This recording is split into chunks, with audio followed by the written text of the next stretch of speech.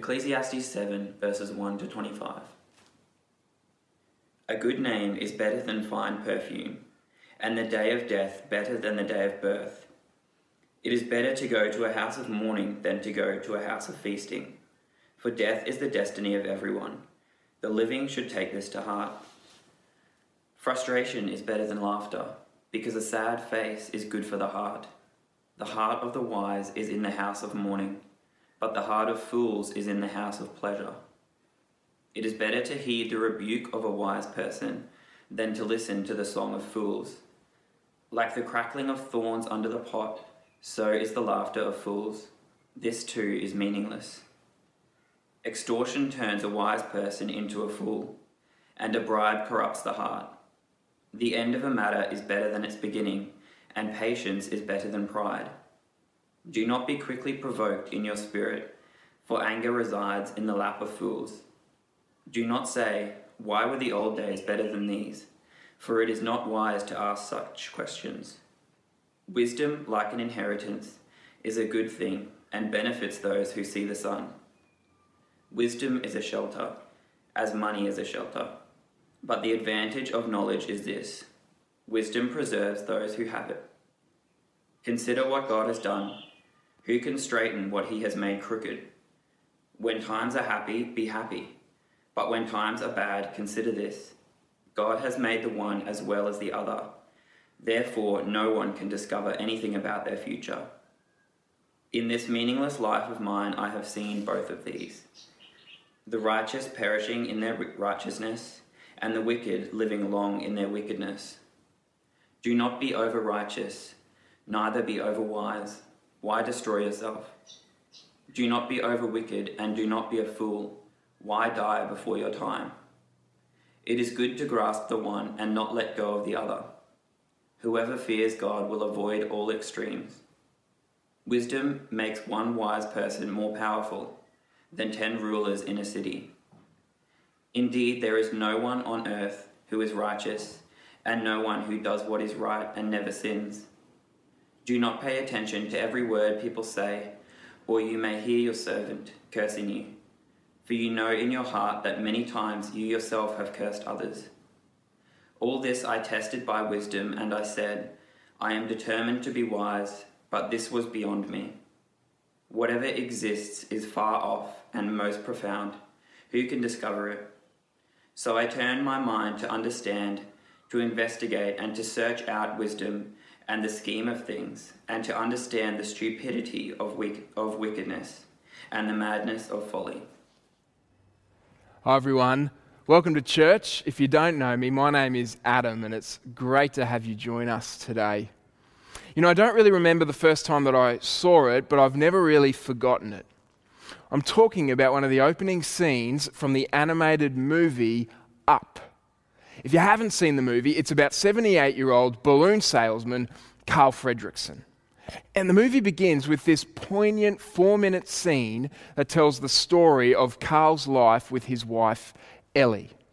The scene is wordless, neither Carl nor Ellie speak, but it communicates a powerful message. It begins with a glimpse of their wedding day, and then moves to their first home, which they renovate together, and their first jobs.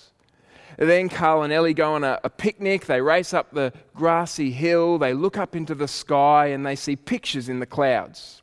At one point, all of the clouds turn into babies, and Ellie turns to Carl and gives him a knowing look. And then we see Carl and Ellie working on a nursery together. I mean, it's an idyllic look at young love and marriage. But as it turns out, this is not an idyllic life.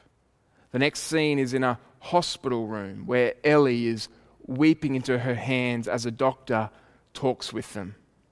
Then at their home, Carl comforts his wife Ellie by reminding her of a dream they had when they were children to travel together to a place called Paradise Falls. Ellie creates a dream jar labelled Paradise Falls, and they put all their spare money into it. But again, life happens. They get a flat tire. Carl breaks his leg, and a tree falls on the roof of their home. And each of these things means that the jar needs to be smashed and the money needs to be spent. Soon, Carl and Ellie begin to get grey in their hair, and in a flash, they are elderly. One day, Carl remembers their desire to travel to Paradise Falls. And he goes out and he buys 2 tickets and he takes Ellie back to the grassy hill where they went on the picnic, and he intends to present the tickets to her. But on the way up the hill, Ellie collapses. And the next scene is again in a hospital room. Ellie is in a hospital bed and Carl is comforting her by holding her hand and kissing her forehead. And then we see Carl sitting alone at the front of a church with a single balloon in his hand. And then he walks back into his home holding the balloon. The house is now cold and grey and everything fades to black. It's an incredibly moving scene. I mean, it's amazing filmmaking. But more importantly, it's an accurate portrayal of our lives in this world. I mean, our lives, just like Carl and Ellie's, they are filled with both tenderness and tragedy. They are marked by both beauty and brokenness. I mean, Carl and Ellie enjoy lots of good gifts, like love and a home and sunshine and picnics. But they also endure grief and sorrow and loss. And in our lives, just like in the lives of Carl and Ellie, there are so many things that are out of our control. I mean, for Carl and Ellie, their inability to have children, the tree that falls on the roof of their home, these things are out of their control. And our lives, just like the lives of Carl and Ellie, they are brief and momentary and fleeting. They seem to go by in a flash. They are, like James says, a mist that appears for a little while and then vanishes. I mean, this scene from Up, it shows us what we know to be true. That our lives are brief and fleeting. They're tender and tragic. They're beautiful but broken. And there are so many things that happen that are out of our control. And it kind of leads us to ask the question, well, if this is what life is like in this world, how should we live our lives? How should we live our lives in this world that is brief, beautiful, but broken? Now, this is actually what the book of Ecclesiastes is all about. We're in a sermon series at the moment called Chasing the Wind. We're exploring the Old Testament book of Ecclesiastes. And we're about halfway through the book. So far, the teacher, the author of Ecclesiastes, he has gone on a search for meaning, for purpose, for satisfaction.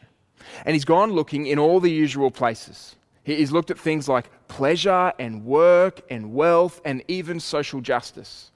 And he's found that all of these things do not ultimately deliver. They're good things, but we cannot build our lives on them. He's described them using the Hebrew word hevel, which is usually translated meaningless, but more accurately means breath, wind, vapor. He's saying so many of the things that we pursue in life, they are fleeting, they're temporary, they're elusive. They're like our breath on a cold day. We can see it, but we can't grab onto it, and it disappears quickly. This has been the message of the book so far. Today, as we come to chapter 7, yes, if you're paying attention, that means we're skipping the rest of chapter 5 and chapter 6, which we just didn't have time to look at, but I'd encourage you to go back and to read and to study. But as we come to chapter 7, the teacher begins to draw some conclusions from his search. He begins to show us a way forward. Now, we won't come to his final conclusion until the end of the book, but today he begins the journey of getting there. And he begins to answer the question, if we can't find meaning in created things, if our lives are brief and uncertain, broken and beautiful, tender and tragic, if we are not in control, then how should we live our lives? What should we do? This is the question the teacher seeks to answer in this chapter. And in this chapter, we actually discover 3 important lessons about how to live our lives in this brief, beautiful but broken world. If you're taking notes, the first lesson is this. It is to learn from death. As we approach life in this brief, beautiful but broken world, we need to learn from death. Now, the reality is, and the fact is, even if we don't like to talk about it, the reality is we will all die, whether we like it or not. I mean, none of us makes it out alive. The human mortality rate is 100%. Now, in the Bible, death is consistently considered an enemy. In the beginning, in Genesis 3, death is the consequence of our sin. It's the result of our rebellion against God.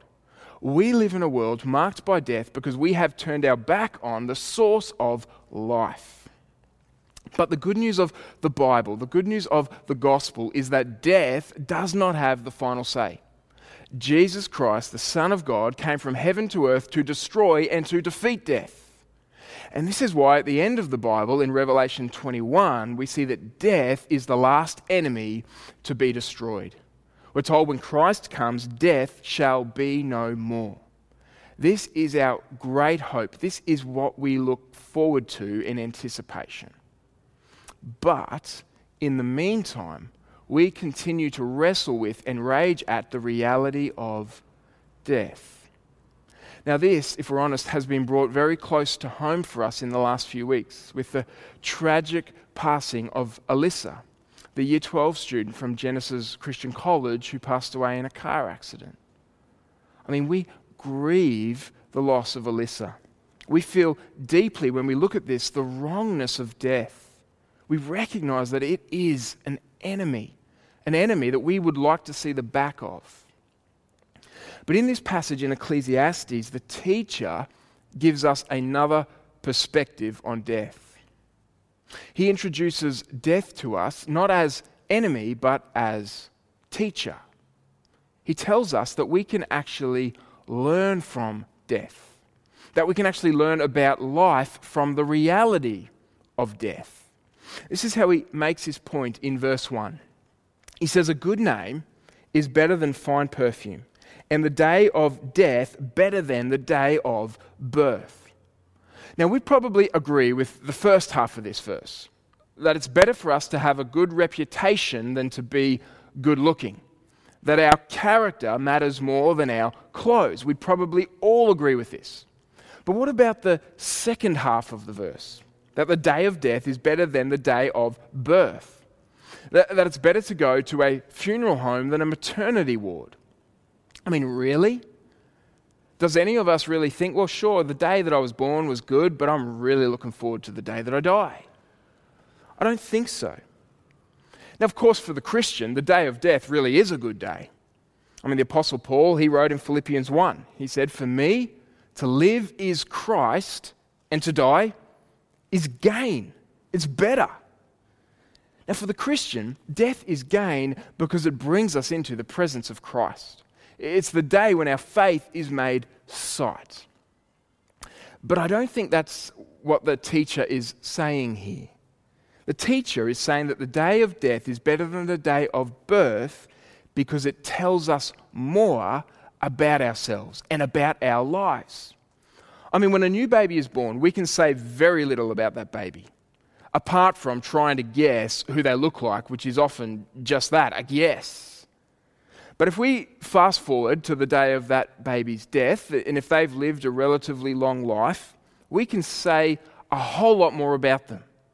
We can say whether they loved Jesus or not, whether they were kind or generous, whether they had time for other people, or maybe we can just say things like, well, they loved to garden, they loved the Broncos, which is difficult to do at the moment.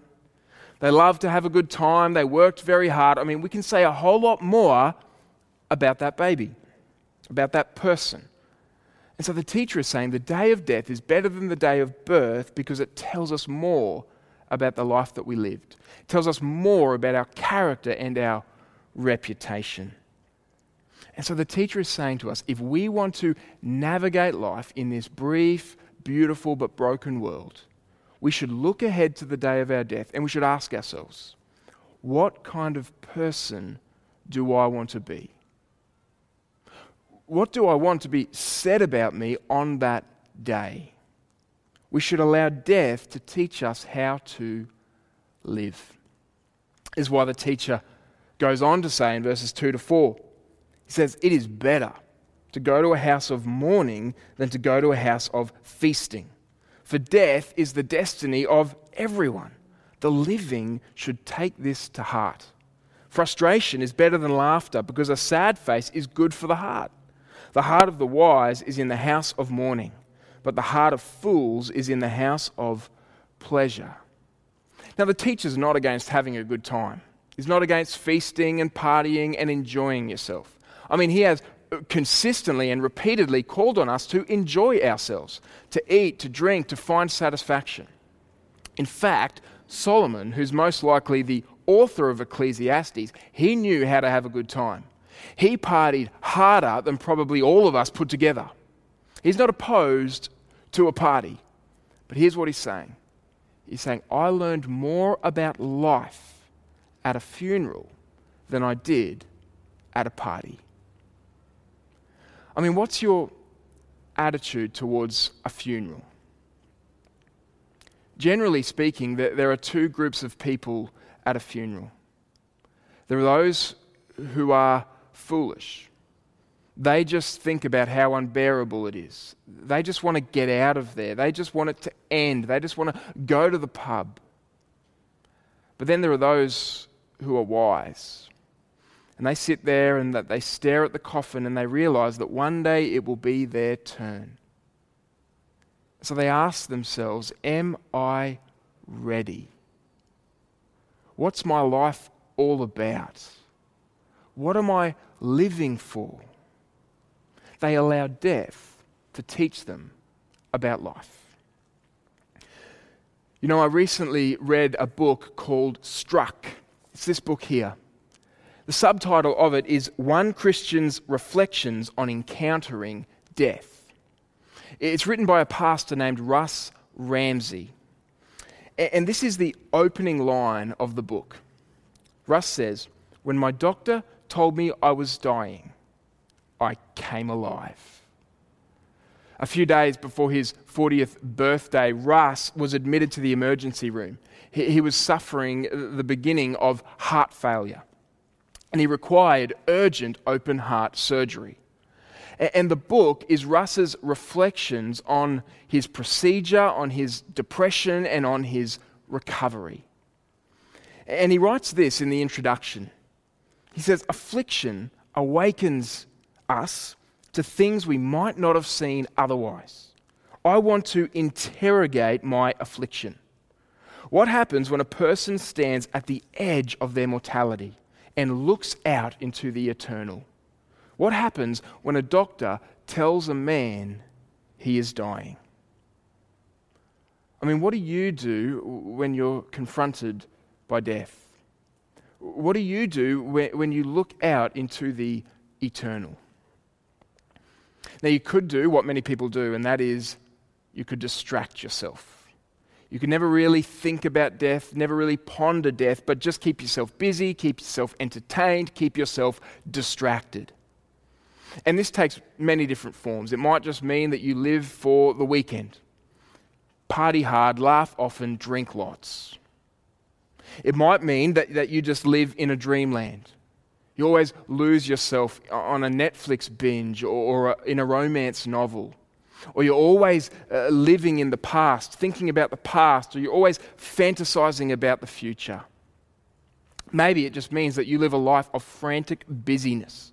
You just keep yourself busy with endless distractions and constant noise. I mean, this is the path of escapism. It's the path that so many people walk, but it's foolish. Now, I get it.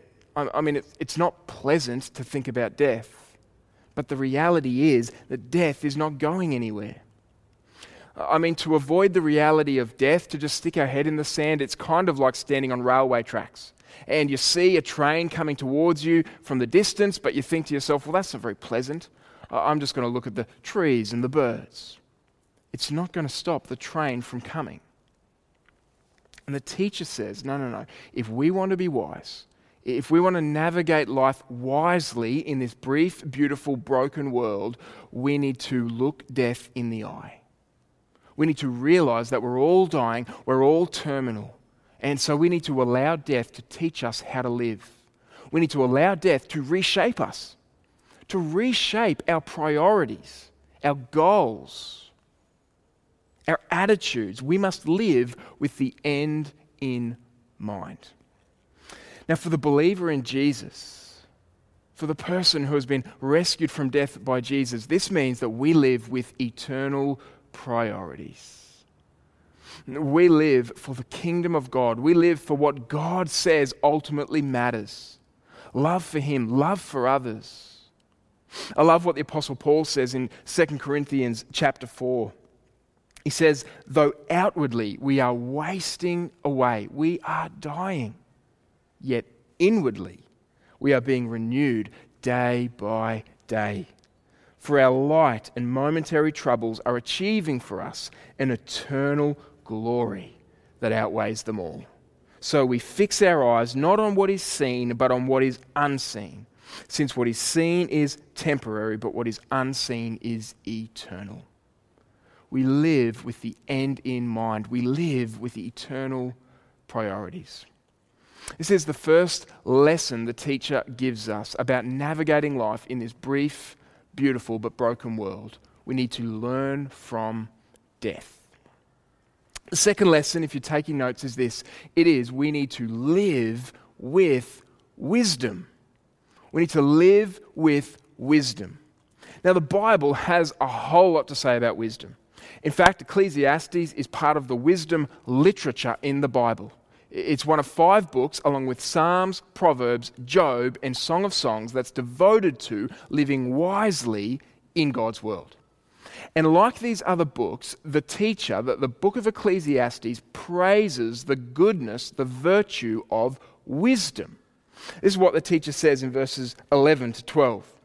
Wisdom, like an inheritance, is a good thing and benefits those who see the sun. Wisdom is a shelter, as money is a shelter. But the advantage of knowledge is this: wisdom preserves those who have it. Wisdom protects you. Wisdom guides you.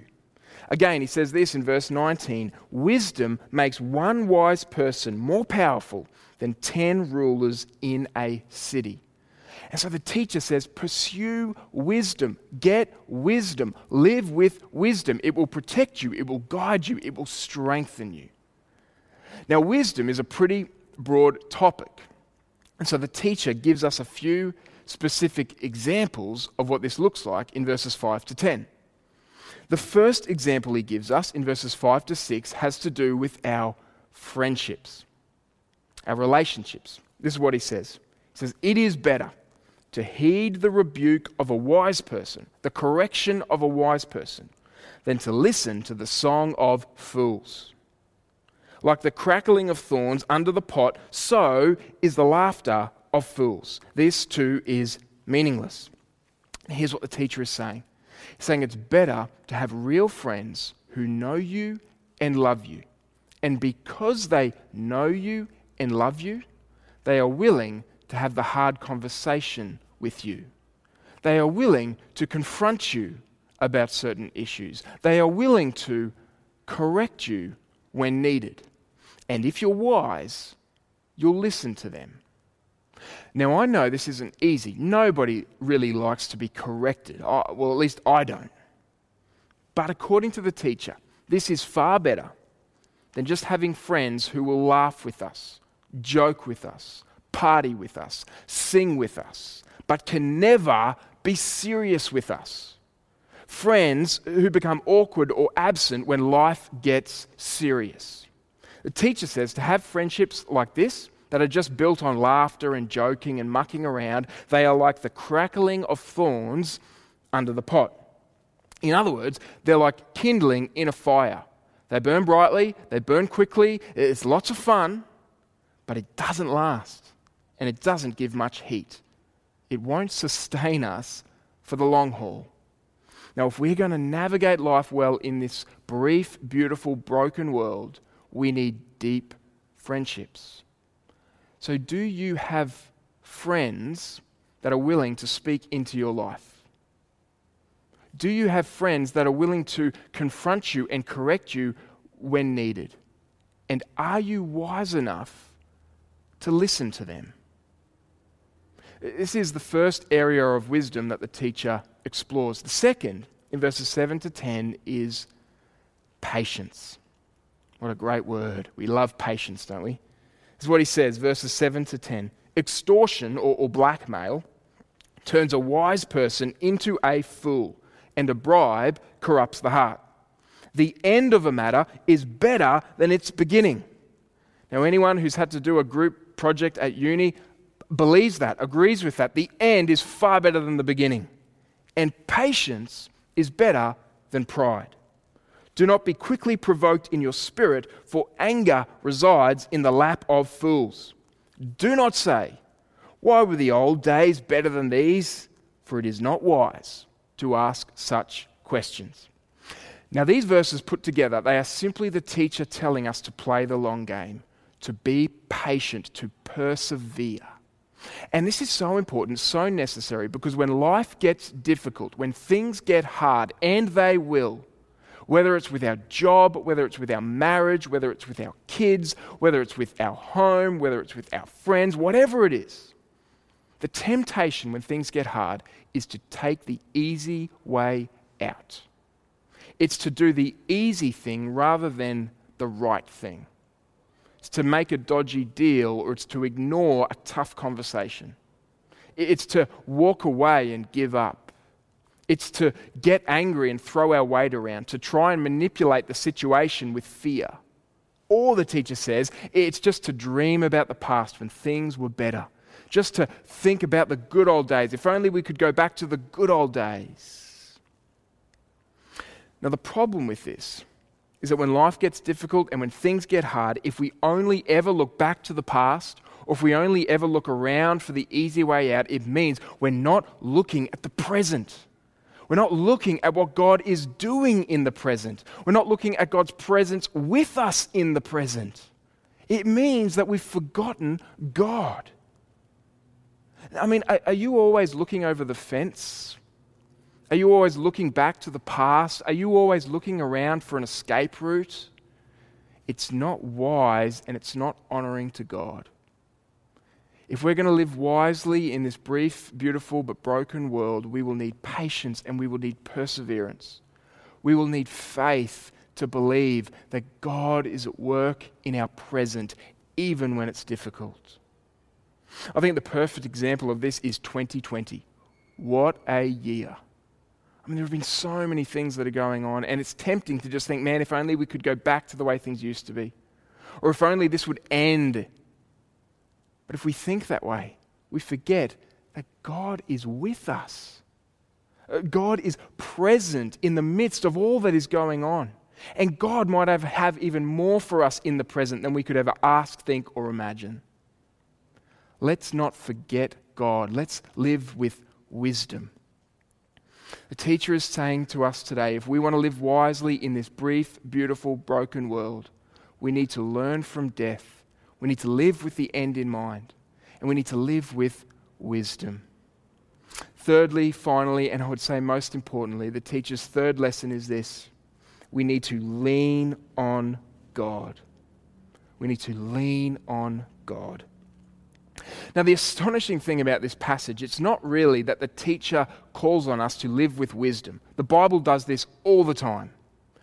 No, the astonishing thing about this passage is what the teacher adds about wisdom. He has something else to say that is surprising. He says, yes, wisdom will help you navigate life in this world. Pursue wisdom, get wisdom, live with wisdom. But you also need to understand that even wisdom has its limits. Even wisdom won't give you or tell you everything you need to know. That's what he says, verses 23 to 24. He says, all this I tested by wisdom, and I said, I am determined to be wise. But this was beyond me. Whatever exists is far off and most profound. Who can discover it? Now here's what he's saying. He is saying wisdom will only take you so far. Even if you live with wisdom in this world, it won't solve all your problems. It won't fix all your issues. I mean, you can keep all the rules. You can do all the right things. You can make good decisions. You can be sensible with your money. You can be kind to others. You can keep your nose clean. You can live with wisdom. But at the end of the day, even wisdom won't give you the ultimate answers. Even wisdom won't stop accidents or tragedies. It won't stop a heart attack or cancer. It won't prevent death or decay. It won't give you control. It won't solve everything. And if you've lived long enough in this world, you know this to be true. You know that there are limits to our knowledge and limits to our power. This is why the teacher says to us in verse 13 and 14, he says, "Consider what God has done. Who can straighten what he has made crooked? When times are good, be happy. But when times are bad, consider this. God has made the one as well as the other. Therefore, no one can discover anything about their future." The teacher is saying, you are not in control. You cannot straighten out what God has made crooked. No matter how much you know, no matter how hard you try, you cannot fix all your problems. You cannot escape your limitations. You cannot avoid the reality of death. You do not have the power to edit your life as you see fit. And not only that, you do not even know and you cannot control the future. Now, we like to think that we know how the future is going to work out. We kind of assume that if we do good things, well, then good things will happen to us. Or if someone does bad things, well, then bad things should happen to them. But that's just not how life works. I mean, righteous people, good people, they die young all the time. And then evil people can live long and prosperous lives. We'll talk more about this next week, but this is what the teacher says in verse 15. He says, "In this meaningless life of mine, I've seen both of these, the righteous perishing in their righteousness, and the wicked living long in their wickedness." You see, the teacher is telling us we are not in control. We cannot build our lives, we cannot build our future like we build our homes. We cannot build it to our exact specifications. We don't have that power. So the question is, what should we do? How should we live our lives? And the answer is to trust in God. To lean on God. Whether life is good or bad, whether things are crooked or straight, put your lives and your future in His hands. Because He is in control. He does rule over the good times and the bad times. And the amazing, incredible, unfolding answer of the Bible is that we can confidently place our lives in God's hands. Because we are placing ourselves in scarred hands. We are placing ourselves in hands that were nailed to the cross for you and for me. For our salvation, for our eternal life. I mean, these hands, they are not unfamiliar with loss and pain. They are hands that understand what life is like in this brief, beautiful, but broken world. But they're also hands that are powerful enough to do something about it, to rescue us from brokenness and death, to work all things good and bad together for our good. And this is exactly what will happen one day. When Christ returns, God will straighten all that is crooked. God will put an end to bad times. God will bring all evil to account. And this is why God's judgment is good news. But we have to recognize that it includes us. It includes those who have ignored or disobeyed God, which is all of us. We read in verse 20, "Indeed, there is no one on earth who is righteous, no one who does what is right and never sins." We've all turned away from God. But the incredible message of the Bible is that God has turned towards us in Jesus. Jesus has come from heaven to earth to rescue us, to redeem us, to heal us. to go to the cross to pay the penalty of our sin and to rise again to defeat our great enemy, death.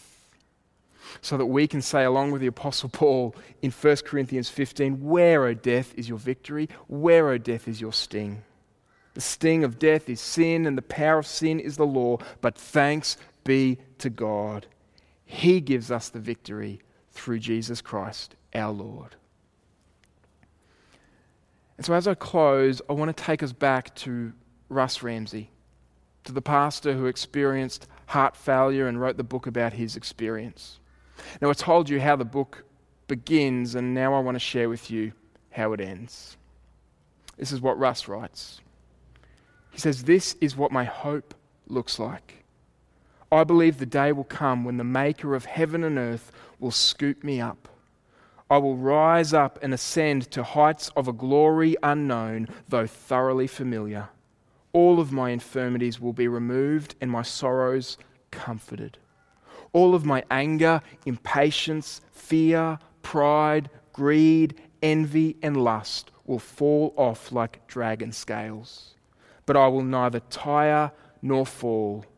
I will pass through a great gathering of saints, a cloud of witnesses, each shaped in some way by the collision of affliction and faith.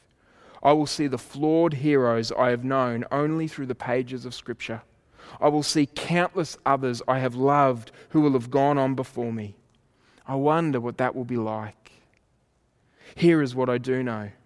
I will be at peace in the presence of my God, who raised from the dead his Son, Jesus Christ, whose blood bought my freedom, whose triumph over the grave guaranteed my healing, and in whose name I have eternal life.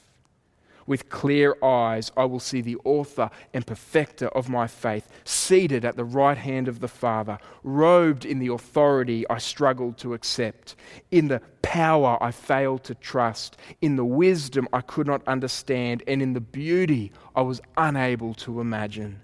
He will receive me with joy, the joy for which he endured the cross and its shame. My healer, my shepherd, my King, my God." And if your faith is in Jesus, this is your hope too. This is your hope in the midst of this brief, beautiful, but broken world. This world which will one day be made perfect, like you. Let's pray. Father, we thank you for your abundant goodness to us through Jesus. We don't deserve it, and yet you have freely done it for us. Lord, we admit that sometimes we become confused and disoriented by the pain and the brokenness of life in this world. Lord, help us to fix our eyes on you and what you've done for us. Help us to fix our eyes on that day when sin and death and suffering and pain will be no more. You are our one safe place. You are our only certain refuge. And it's into your scarred and loving and wise and sovereign hands that we place our lives and our church for your glory. And we pray this in Jesus' name. Amen. Please stand for this closing blessing. The Lord bless you and keep you. The Lord make his face shine upon you and be gracious to you. The Lord turn his face toward you and give you peace. Amen.